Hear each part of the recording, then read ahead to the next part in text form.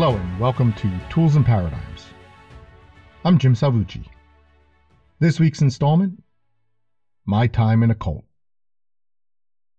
A lot of readers might not know this, but for years I was in a cult. With the perspective of time, I can now see it clearly. How can I have been so easily duped? This cult was so subversive that its own leadership, which was diffuse, was largely not aware that it was heading a cult. Leaders, in fact, often suffered the most from the cult's abusive practices, which, as true believers, they still endorsed.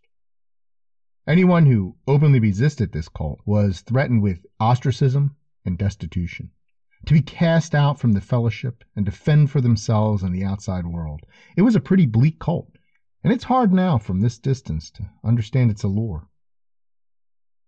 According to various experts, and I am not one, there are a number of criteria that constitute a typical cult.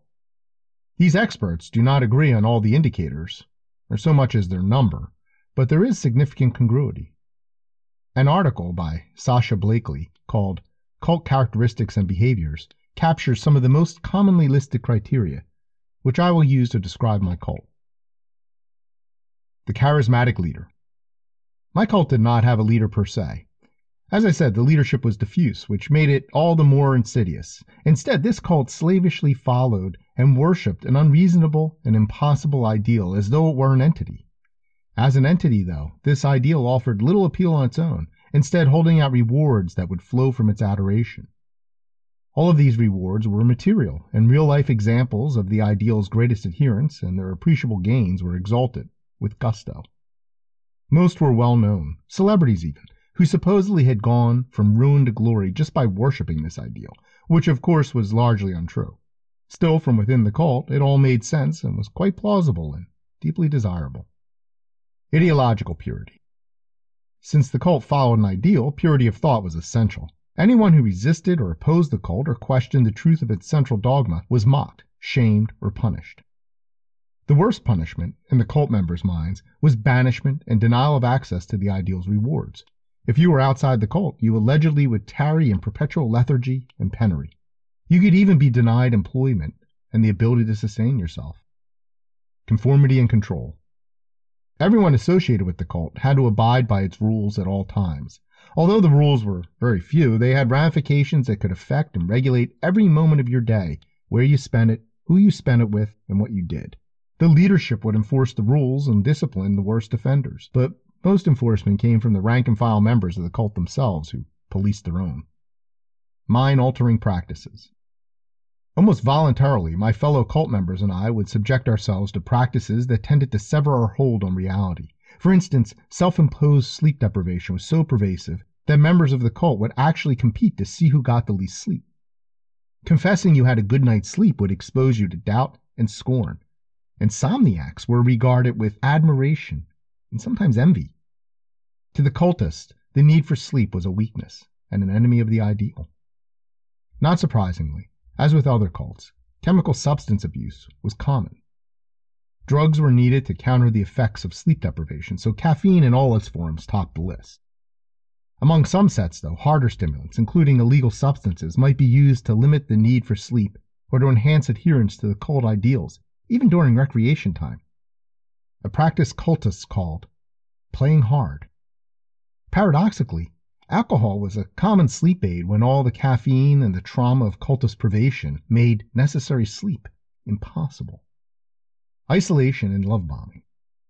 I already mentioned how isolated cult members were. They spent almost all their time with other cult members, even in their ostensible off hours. Their friends, their lovers, their spouses, indeed their families, were rarely not members. Therefore, every conversation and interaction was at least tinged with cultist propaganda and doctrine. Ironically, despite this immersive interaction with other adherents, the rigors of the cult's practice were such that they often resulted in the dissolution of meaningful social ties, such as lost friendships, separation from family, and divorce. As for love bombing, when members were recruited to the cult, which was not a formal or necessarily conscious happening, virtually anything they did that adhered to the cult's ideals would be met with effusive praise to encourage them to seek the cult's rewards. Members sometimes received substantial prizes to encourage and further hook them, but these benefits could never compensate for the gargantuan efforts their devotion would demand. Us versus them mentality. Anyone who was not a member of the cult, or did not profess and practice its ideals, was regarded with extreme pity, utter contempt, or fear, sometimes in combination. They were considered benighted souls, with no hope of achieving any of life's rewards, or, less generously, as sinners whose reprobate beliefs and lives were to be condemned.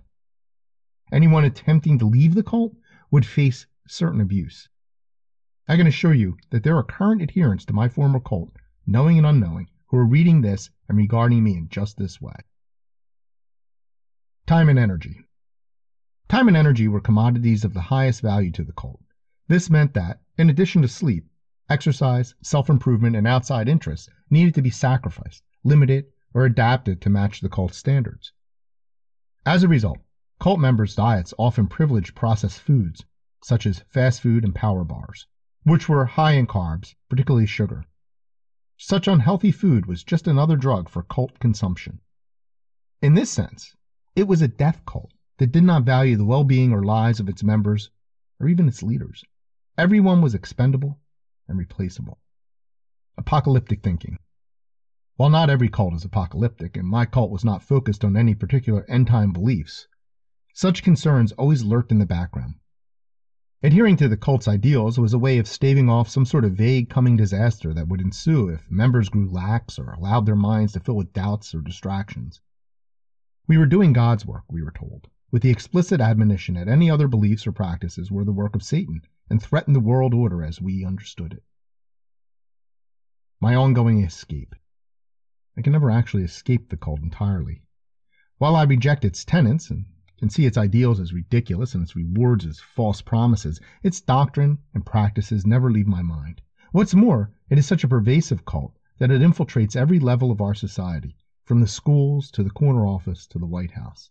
It infects our culture like a virus. It is insidious, held up as a sacred virtue, and used as an excuse for all manner of poor behavior, which I have written of previously. Admittedly, this cult is responsible for forging most of what we enjoy and admire, and a lucky few have managed to reap some rewards. Nonetheless, it has probably destroyed far more than it has created, and much of what it has constructed could have been built through other means, or was not worth building at all. Sadly, you are most familiar with my old cult. Perhaps you remember. Perhaps you are a leader in it and don't even realize it. My road to recovery has been long and challenging, and I relapse frequently, affected by the tainted example of others around me and slipping into old habit. But ever since I began resisting, I can see how my life has improved. Relationships are stronger, I am healthier, and the returns are great and varied. It is an ongoing struggle to remain free, but I know I will never regret rejecting this cult that has stunted our world. I am, of course, describing the cult of overwork, the twisted notion that toil is, in and of itself, the highest virtue. Perhaps you already knew that. Perhaps, although besotted by workaholism as I was, you have come to realize you are part of this cult. Perhaps you want to consider another way. Doing so can be quite challenging, particularly when your employer and colleagues are adherents, but it is vital to recognize your dilemma. Step 1, acknowledge the problem as a problem. Step 2, recognize that every problem has a solution. Are you in a chronic overwork situation? Does the cult of overwork pervade your workplace and/or your entire life? Does even your leisure time, how you shape it and how you spend it, reflect the dogma of the cult of overwork? Whatever your position, role, or rank, you can transform your relationship with work, and I can help. Click on the button on the essay for your free consultation. Share your thoughts on this topic or participate in the discussion by leaving a comment or by contacting me directly by email, jim@jimsalvucci.com. You'll have to register with Substack and sign in to leave a comment, which is painless and free. Please share this post on social media, and don't forget to click subscribe to have Tools and Paradigms sent directly to your inbox. I look forward to hearing from you.